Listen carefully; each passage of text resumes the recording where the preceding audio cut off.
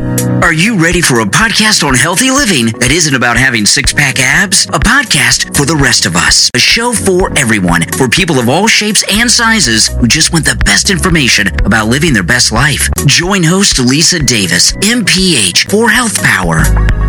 Hi, I'm Lisa Davis. So glad you're listening to Health Power. We're talking about older adults today. And the book that I just read and I absolutely love is called Still Distracted After All These Years, Help and Support for Older Adults with ADHD, a practical guide for those with and without a diagnosis. It is by Kathleen Nadeau, PhD. Kathleen Nadeau, PhD, is a founder and clinical director of the largest private ADHD specialty clinic in the U.S. She has practiced psychology in the Washington, D.C. area since the early 1970s and is the author or co-author of many books on ADHD, including ADD-Friendly Ways to Organize Your Life, Understanding Girls with ADHD, and Understanding Women with ADHD. She received the Chad Hall of Fame Award in 1999 for her groundbreaking work on girls and women. Dr. Nadeau, I'm just over the moon about this book. So glad you came on Health Power today.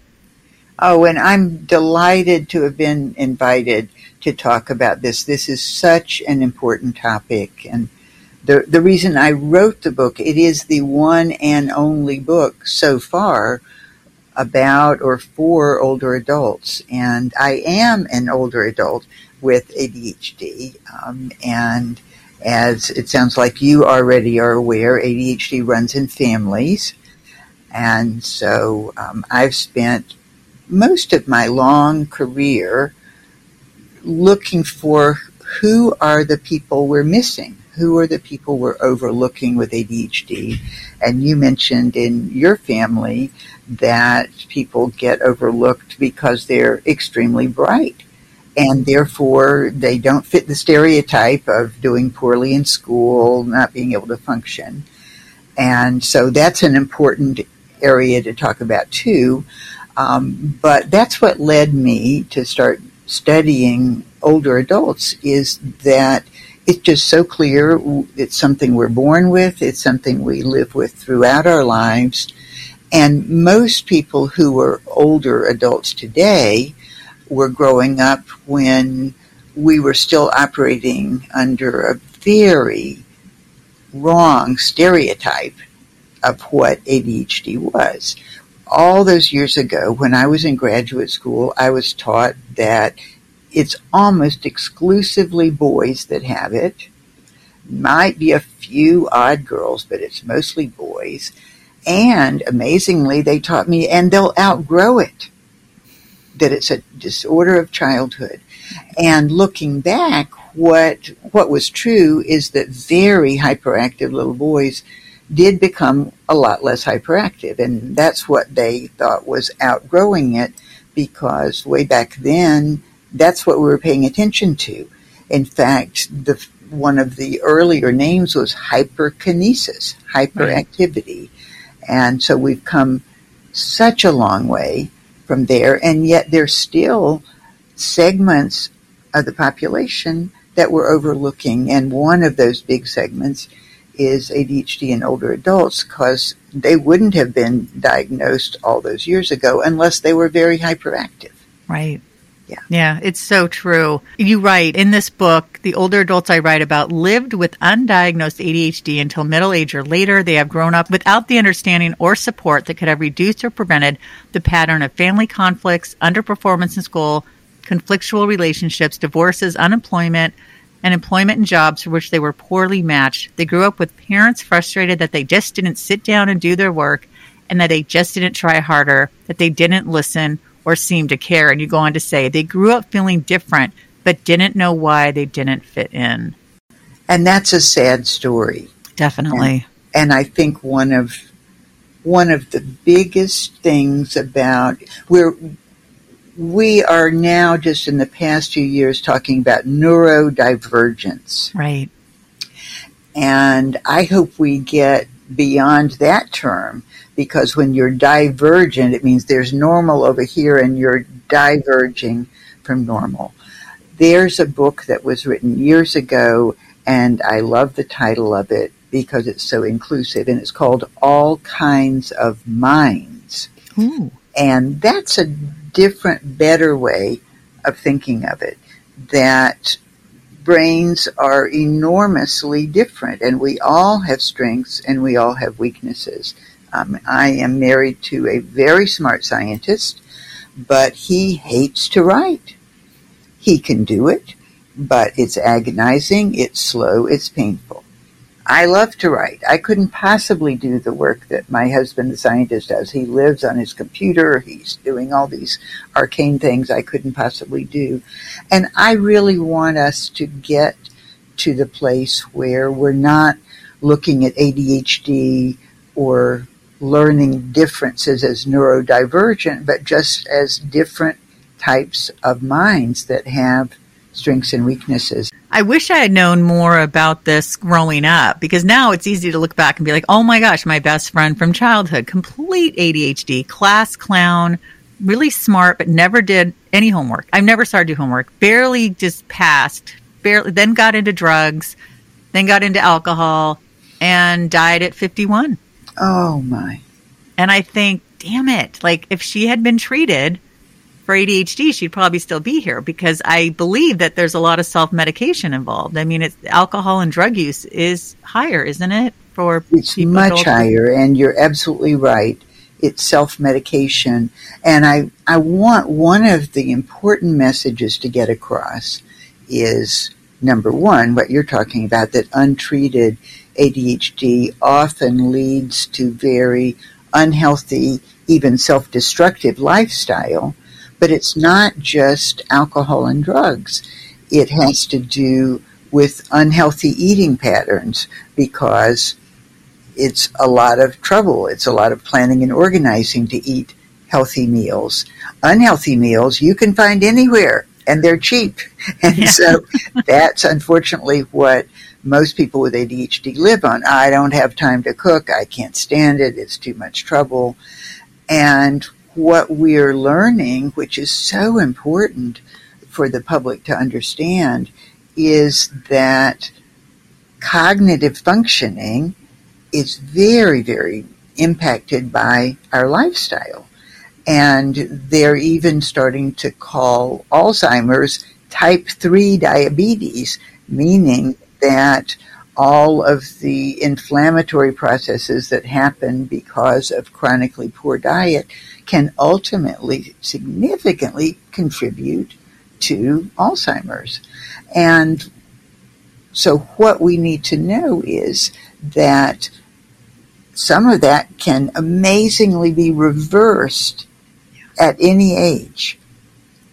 And I really want to get that across to our listeners that, oh, I'm 60, I'm 65, I've lived this way all my life.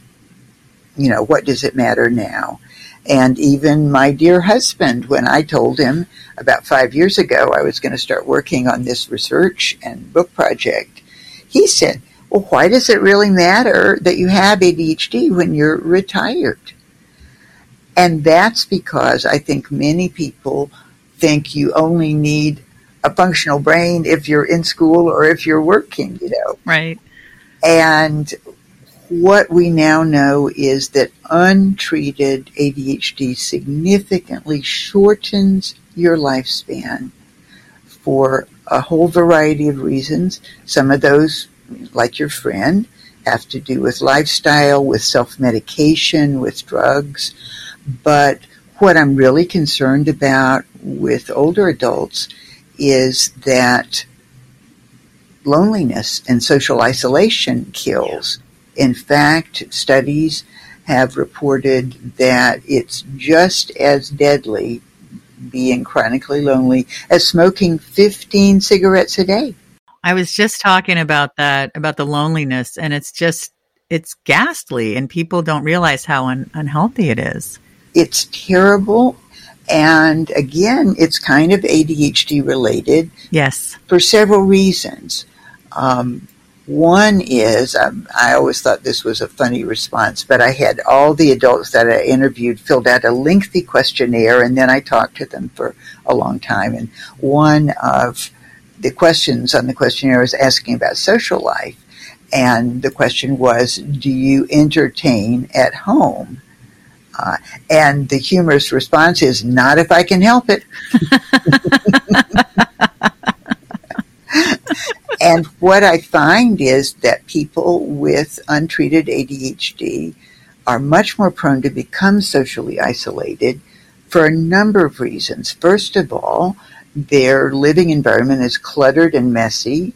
I've talked with people who said, I haven't had anybody in my house in years. If I'm going to see somebody, I'm going to go to their house or meet them at McDonald's, or, it's certainly not going to be at my house. And so that really puts a barrier to socializing. You're not going to casually say, why don't you come over for a cup of tea? Because you don't want anybody to see your mess.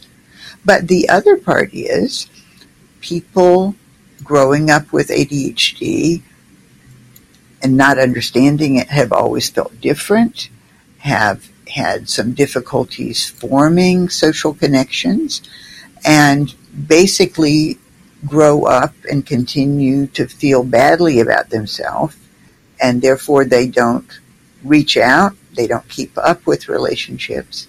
And then there's the planning element. To have a social life, you have to plan. You have to text your friend and, hey, you want to do something? Well, when are you free? When am I free? What are we going to do? Where are we going to meet? And I think a lot of people with ADHD just, I'm doing the best I can to get through my day without exactly all that going on. Yeah, it just feels like a lot. There's so many things that struck me in the book. I have another friend that was my roommate in college, my second year. We lived off campus. We lived in a house. And like I said, I wish I knew about ADHD because she also is gifted. And I would work on a paper. We get assigned. I'd work on a little each day because I hate last minute things. She'd stay up all night, do better than me. Our room was a mess. The dishes were a mess. One of our housemates put the dishes in her bed to get him to do them. She just was super disorganized. And recently her 7-year-old son, they're like, he clearly seems like he has ADHD, and she's going through the testing. And now she has these regrets. It's like, oh my God, I pissed so many people off, and people thought I was a flake, and people are like, why couldn't you do this better? Why didn't you, you could be so much more. And you write about in the book, you talk about a woman named Lauren, and she reflects on the struggles that many women with lifelong untreated ADHD struggle on. And I immediately thought of my other friend. So I've had two friends, one much more serious because they're no longer here, but just that idea of this, like, and she has shame around it. I was like, well, you shouldn't be ashamed. You didn't know, right? But yet she still has this shame, and how could things have been different? Lauren did feel enormous regret, but I also want to emphasize that many of the people I interviewed for the book who were diagnosed very late in life, yes, they felt regret, but they also felt relief. Yes. Like, thank goodness I understand what the heck's going on now, and it's not too late to get help. That help can be had at any age. But talking about Lauren, there is a lot of sadness. And in fact, another book that I wrote years ago called Understanding Girls with ADHD has a lovely poem in it written by a woman who wrote it and shared it with us. And we asked if we could publish it in the book. And the title of the poem is, I Wish My Mother Had Known. Mm. And her mother was a teacher. Her mother was a very caring mother, but had no idea that her daughter had undiagnosed ADHD. And so she outlines all the things. I wish my mother had known that I didn't run late in the morning because I didn't care. I wish my mother had known that I was walking out the door with my sweater buttoned up wrong or with mismatching socks because I was always disorganized and in a rush because I had untreated ADHD. I wish my mother had known that I wanted to do well but couldn't. And we've asked teenage girls with ADHD what they wish, and almost universally, and these are girls that are diagnosed, I wish my teachers and my parents understood how hard I try. because they think if I'm still late, if I'm still procrastinating, if I'm still that I must not be trying, because they can decide to make a change and they just do it because they don't have the kind of brain that I have. And I think one of the hard parts about ADHD is that all of the traits of ADHD exist in everyone to some extent. What are some of those traits? Interestingly, we keep rethinking it the more we learn about the brain. And the way I think of it, the way I define it now, is it's a disorder of self-regulation. And that covers the waterfront, because we need to regulate ourselves around maintaining order in our environment. We need to regulate ourselves in terms of making commitments and remembering what the heck we committed to. We need to regulate ourselves emotionally. A lot of people with ADHD have difficulty with emotional regulation. They get their feelings very hurt, or they get very frustrated over something that might just be a minor annoyance to someone else. Yeah. And they can end up alienating people because of their intense emotional reactions. We need to regulate time. We need to regulate money. We need to regulate our daily healthy lifestyle. So it has to do with being able to manage and regulate rather than just reacting. And what I always tell people is having ADHD is to be constantly in reactive mode rather than planful mode. And, we vary by extremes. I remember there was a funny YouTube, I think it was Sir Kenneth Robinson, and he was joking about himself and saying to his wife, "Don't talk to me, I'm pouring the orange juice." He was a one thing at a time guy, which is absolutely the opposite of people with ADHD brains. Right. I find one of the biggest struggles I have to regulate is that I have so many thoughts going on in my head at all times that I distract myself. I mean, I can be sitting as I am right now in a completely quiet room, but I can distract myself. Because you'll ask me a question and that'll remind me of something else, and pretty soon I'm down the garden path. And so I think being distracted internally or externally is certainly a very, very common ADHD trait. Maintaining order in our environment, in our schedule, very common ADHD trait. Social interactions, not universally. I mean, there are some very socially gifted people with ADHD, and you'll find people in entertainment, in politics, in sales. They love to talk and interact. I mean, that's sort of almost their version of hyperactivity. I don't know if you know he's very well known in a lot of circles, the political consultant James Carville. Oh, yes. He talks like a machine gun, and he's brilliant and he's funny. And he tells the story that he's from New Orleans, and he now lives back in New Orleans and is teaching at Tulane. But a number of years ago, he was at the airport in New Orleans getting ready to fly back to D.C., where he lived. And a physician waiting for his flight kept observing him, and James Carville was doing his frantic, antic, jumping around, talking, gesticulating. And this physician walked over to him, struck up a conversation, and said, "I've been watching you, and I don't know if you've been diagnosed, but I'm pretty positive that you have ADHD." And he was a middle-aged man when that physician walked up to him. And he, unlike a lot of people who might have been, "Who are you and why are you telling me this?" became fascinated, and he's become a spokesperson for bright, high-functioning adults with ADHD. Wow. Yes, absolutely. So James Carville has brilliant mind, but all kinds of issues with self-regulation. All you have to do is be in a room with him, and that it's hard for him to calm down and slow down. And, again, going back to all kinds of minds, I was talking to a woman who's a wonderful ADHD executive functioning coach.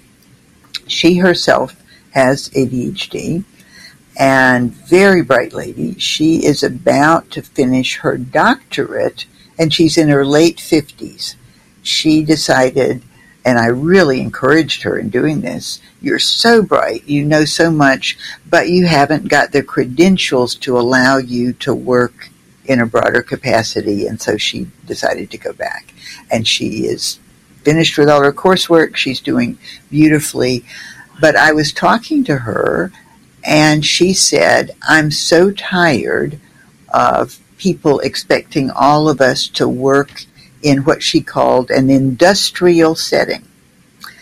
And what a lot of people don't know is there has not been a public school system forever. Far from it. And public school systems began to develop in the late 1800s. So maybe not even quite 150 years have we had something called public schools. And we all know about the one-room schoolhouse, and it was a very slow progression to what we have today. But what a lot of people don't know is that our public education system was based on one that was developed a few years earlier in Germany. And this was at the time of the Industrial Revolution. So the world was changing incredibly. We'd all been living on farms for the most part. We'd been farmers. We had outdoor life. We worked with our hands. We learned from doing. We learned from watching. And then there's suddenly this thing called school. And it used to be that only the sons, it wasn't even the daughters, only the sons of pretty wealthy people had tutors and then went to a university. Almost nobody got to do that. Not at all like it is today.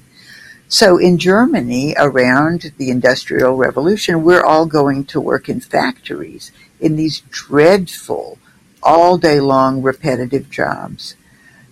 So in Germany, these public schools were not for the elite. They were for the common man.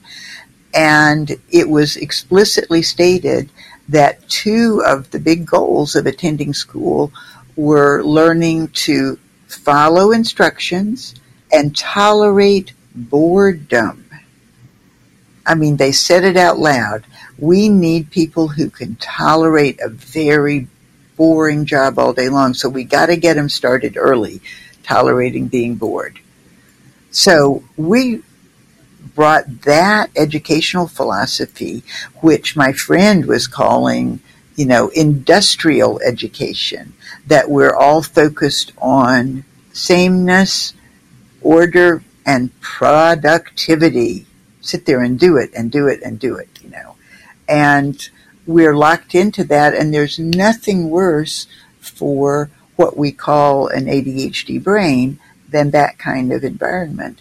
And so sadly, if you're going to take a child with a lovely, creative, active, curious brain and stick them in a classroom and say, you are wrong because you don't want to stay seated, you don't want to stay quiet, you don't want to focus for hours on things that are boring to you. There's something wrong with you if you don't want that. When I think that that's not the kind of life we should create for anyone. And so my friend, the coach, is saying, I'm sick of trying to fit into this industrial, production-oriented world. Yeah. And my goal as a coach isn't to teach people how to do a good job of that. Oh, that's great. Yes. Yeah, I agree. For a while, we sent my daughter to a school for kids with autism, NBLD, ADHD, and dyslexia. And it was great, but it was too far. So, but it was, it was a good experience. And I think just for your self-esteem as well, to be around other teens and kids who are like you, because otherwise you stand out like a sore thumb, When you're constantly in regular school, you're constantly pulled in the public school, pulled out for extra help. And then you miss what's going on in the class. You don't bond as well as a class, and you're kind of seen as a weird kid, and that follows you to high school. And it's terrible. Absolutely. And I think one of the most healing things, we're here to talk about older adults, and I think it's super important for them, but all across our lifespan, it's so important to find our tribe. Yes. It's so important to find people who understand us, get us. They're like that too. We don't have to hide. We don't have to apologize. And that's such a self-esteem builder. We're not meant to live in isolation, and yet so many kids that don't fit into the mainstream just retreat into isolation because they don't know where to be or where to go.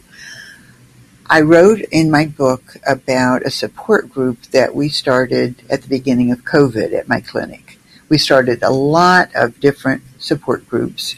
These were free of charge. Anybody could drop in that wanted to.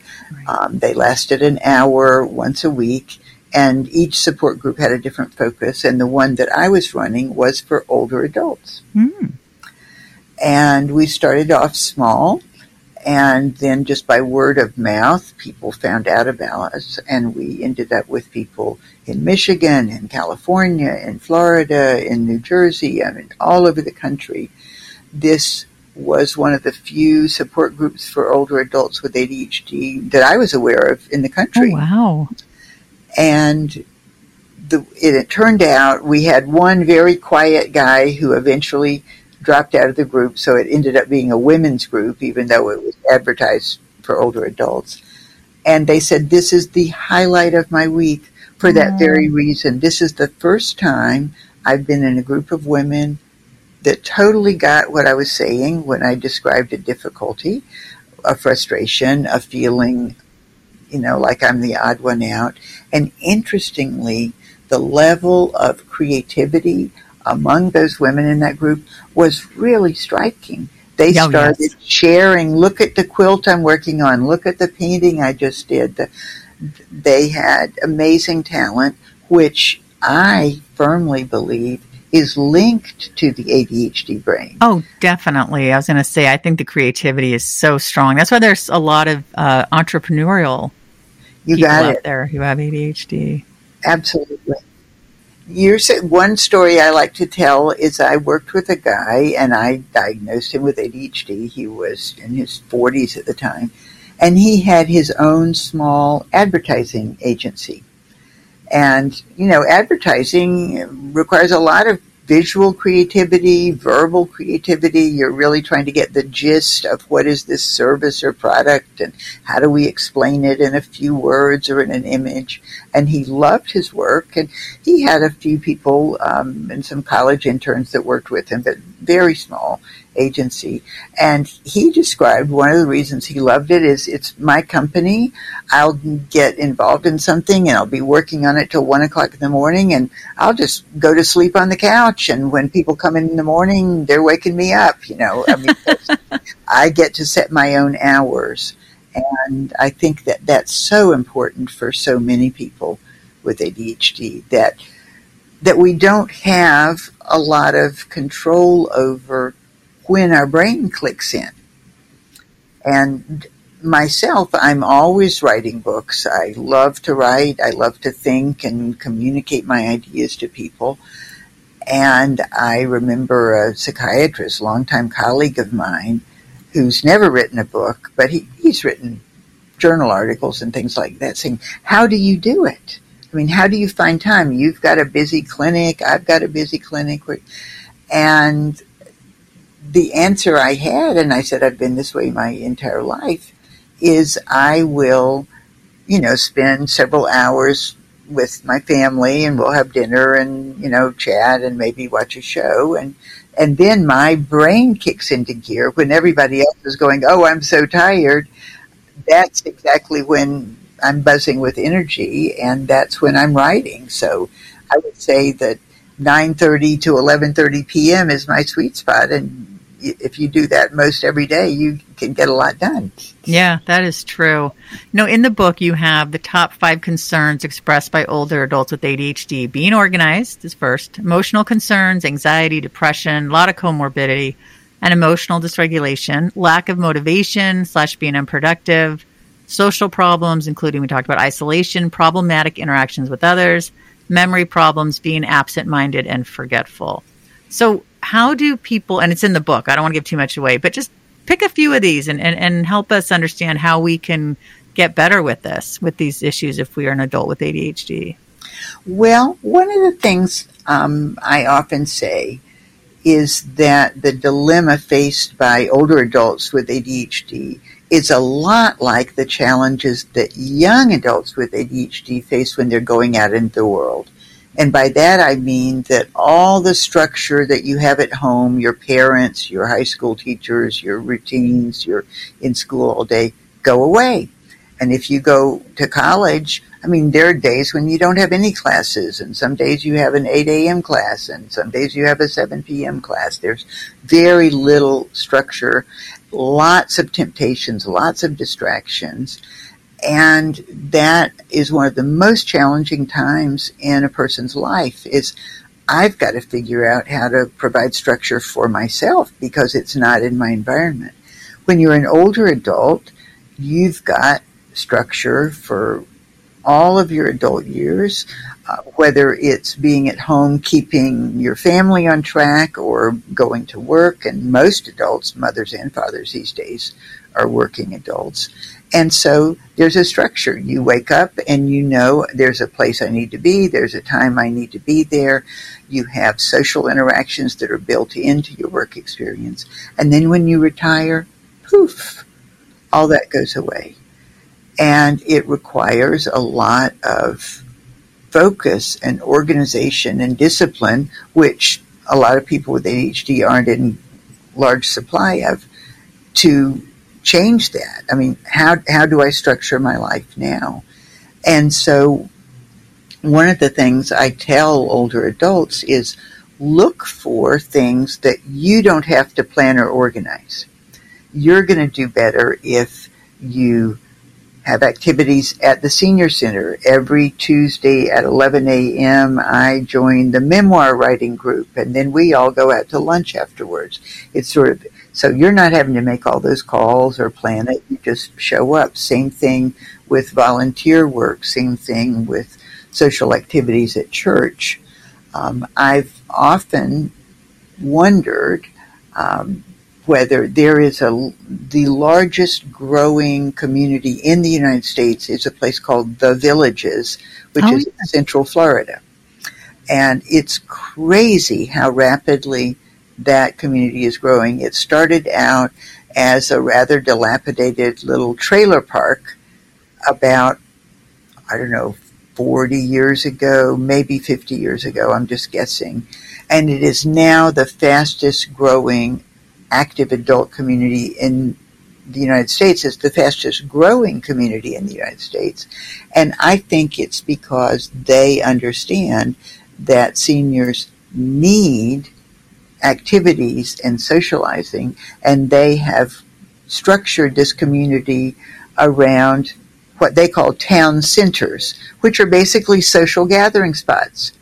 And every town center has live music at night, has places where you can get a drink or get dinner or sit on the benches and watch the people dancing. It's almost like the small town that no longer exists.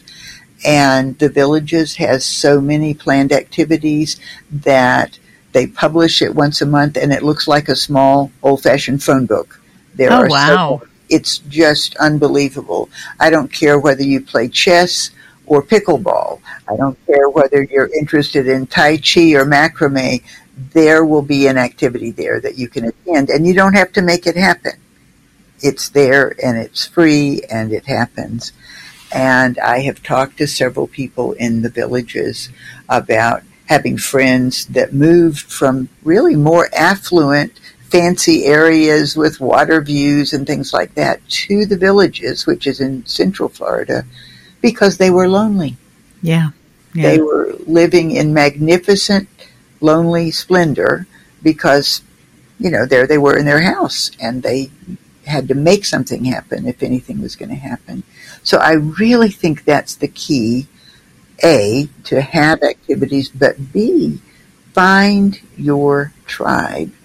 And my hope and dream is that the national ADD organizations, CHADD, which stands for Children and Adults with ADHD, and ADA, which used to be strictly for adults, they have partnered now.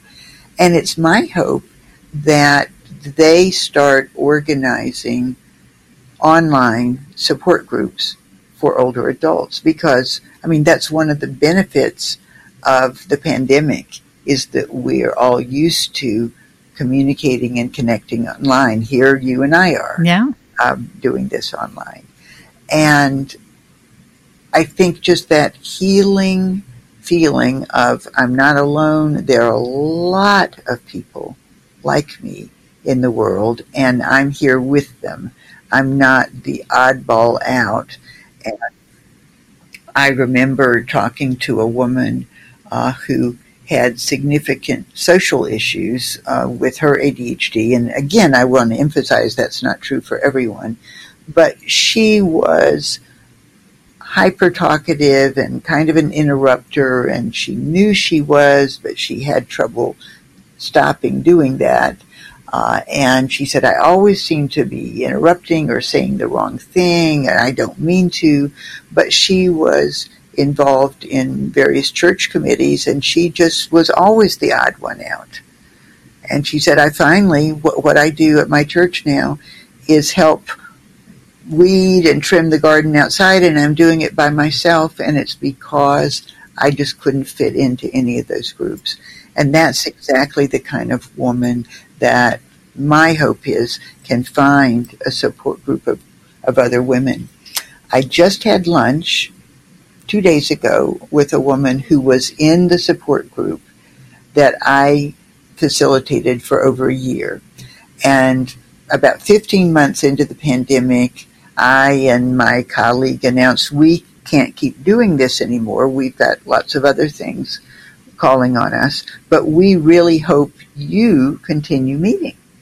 And let's talk about how to do that. And that group, which was 8 or 10 women at that point, decided they were going to pay for their own Zoom room, because if 10 people are paying for it, it's not very expensive. One woman who was a bit more organized volunteered to arrange that. And they were going to keep meeting at the same time. There you go with that structure. It's going to work. We're used to meeting Tuesdays at 11, so we're going to keep doing that. I had lunch with one of the group members 2 days ago, and she said, we're still going strong, and we have about 18 members now that they have grown just by word of mouth of inviting friends and, people hearing about it. Oh, that's great. And what's so important for us to understand, I've been in this field for so long, and here we used to think it was just kids that had it. But demographically, in 7 short years, there will be more people over the age of 65 in the United States than under the age of 18. And when you think about it in terms of ADHD, that means there'll be more seniors with ADHD than there are kids with ADHD. And yet we're still thinking of it as, well, we've got to help those kids. And we sure do have to help those kids. But if you think about all the adults and older adults, 2/3 of the people with ADHD in this country are adults and older adults. And we're not providing enough support and services for them. No, we're absolutely not. That's why this book is so incredibly important.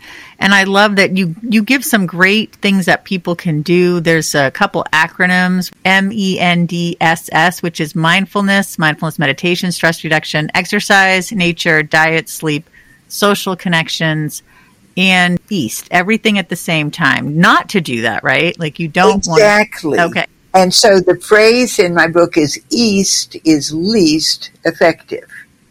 Everything at the same time is the least effective way of doing it. And I'm constantly having to engage in self-talk. I mean, I will go into my kitchen, and it's not a very complicated process. And even there, I will be, oh, I got a text message. Yes, I want to make a cup of coffee. Oh, the dog needs to go out. Yes, I need to put more water in the dog's bowl. Open the refrigerator. Oh, I should throw that out. That's been, I'm just, and it's just one adult in a quiet kitchen, and I can still end up spinning in circles if I don't self-talk and say, first, make your cup of coffee. That will help you focus. Second, take care of the dog. I'm literally walking myself through, don't try to do everything at the same time, because that's how our brains work. Our brains bounce from one internal thought or external stimulus to the next.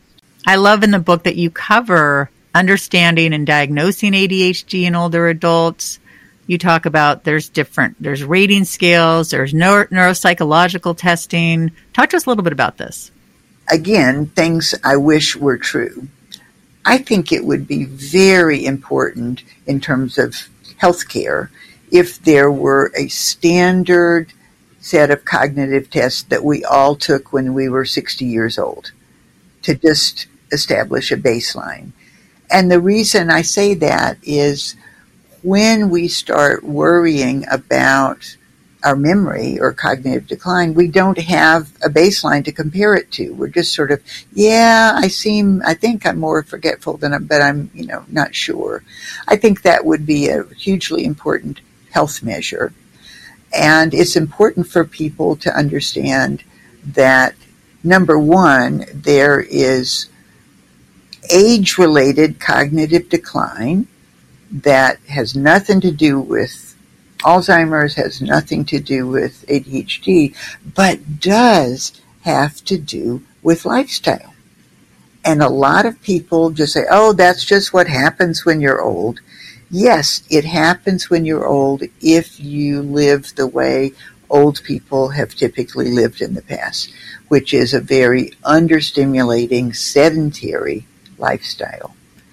So it's just hugely important that, we not assume that's the way it is. I'm just going to sit here in my chair, clicking the remote through the channels and knowing that my brain is gradually going to decline. Right.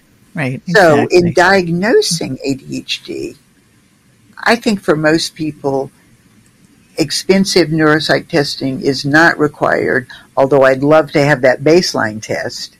And I think that could be a battery that could be 10 or 15 minutes long. It doesn't have to be hours. I know, and it's so expensive. Oh my God, the money we spent on those tests. I mean, they're helpful. Terribly expensive. But what's really the best diagnostic process is to have a long clinical interview with someone that really has in-depth knowledge of ADHD. And one of the things that troubles me is that geriatricians, geriatric psychiatrists, neurologists, are not trained to recognize or even think about adult ADHD. And so they're not asking the right questions when you go in to say, I'm a little worried about my memory and it seems to be getting worse. And so what you need for a diagnosis is it's really critical to have somebody come with you who's known you for many years. That could be a spouse, a close friend, a sibling. It could be your adult children that has watched you over the decades. And, oh, no, Dad's always lost his car keys. Dad always forgets that Mom told him we were going out at 6 o'clock tonight. I mean, it might be a little worse, but he's always been this way. It really needs to be on the diagnostic mental health professional's radar that it could be undiagnosed ADHD. And that's the purpose of my book. What is amazing to me, Dr. David Goodman, a friend and colleague of mine who is also an adult ADHD specialist, did a survey nationwide of memory clinics. Do you consider adult ADHD when someone comes in complaining of memory? Only 1/4 of them responded that sometimes we consider it. And basically, they were saying only if it's just completely obvious, if this person, can't string two sentences together because they're so distracted. But in other words, they're not. But Dr. Goodman wrote an article saying of the top most common psychiatric disorders, ADHD is one of them. And yet we're not training physicians, which is just remarkable. Can you imagine thinking about a pediatrician who has no training in one of the most common illnesses of childhood? I mean, that would be a travesty. Yes. But that's what we're doing in adult psychiatry and neurology. So once someone has a diagnosis, they can make decisions about how they want to move forward with treatment. I am a fan of medication. I've seen it work with people that I know. So how do you find somebody? And should it be a adult psychiatrist, a neurologist? I wouldn't think your general practitioner. I don't feel like they know enough about ADHD, to be honest. Well, you're asking a very good question. In the town I live in, about 30 miles outside of Washington, D.C., when I first moved there, the person treating the most adults in town was a pediatrician. Oh, wow. Pediatricians are absolutely trained in ADHD. Oh, good. Okay. And the way that he got started treating adults is they were the parents of the kids he was treating. And mom or dad would come in. I was exactly like that when I was a kid. In fact, I still blah, blah, blah. And so he started medicating the adults. And that's a very common trajectory. I first started working with children and teenagers, but it became very apparent to me that parents are sitting right there in the room saying, I still struggle with all this stuff. So that's sort of how we became the adult specialists. So you'd be surprised at how many general practitioners are willing to prescribe stimulants if they know you. If it's somebody that they've been treating you for years and they know, well, I've got two sons and they're both diagnosed with ADHD and it's really starting to get in my way. They did a survey among adults who were attending an online seminar on older adults, just asking, A, are you on medication? B, who prescribed it? And most of them said it was being prescribed by general practitioners. Oh, really? That they just go in for their annual physical and say, hey, doc, I'm pretty sure I have ADHD. It runs in families. I mean, my first question is, okay, tell me about the family. It's very unlikely to be ADHD if nobody, aunts, uncles, cousins, parents, grandchildren have it. It's very unlikely. But it is so familial that they'll start talking about, oh, yeah, and Uncle George, I mean, he wasn't diagnosed, but you should have seen the way he kept his, office. Right. They'll start telling stories. So getting diagnosed, you need to be seen by somebody who knows what they're doing, and that's most likely going to be a mental health professional with background in ADHD. From there, if they can write a letter, I have had a consultation. For these reasons, I'm making the diagnosis of ADHD. Then you can take that letter very often to your family doctor. They usually want something in your file because they don't want to be viewed as casually prescribing controlled substances. So if they have that letter from a mental health professional, I've made the formal diagnosis, then I find that lots of them are comfortable prescribing.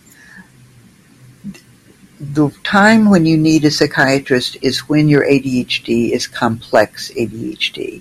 And complex ADHD is what I'm referring to is ADHD plus anxiety, plus bipolar disorder, plus mood disorders, plus eating disorders. I mean, there are so many other psychiatric disorders that you commonly find in combination.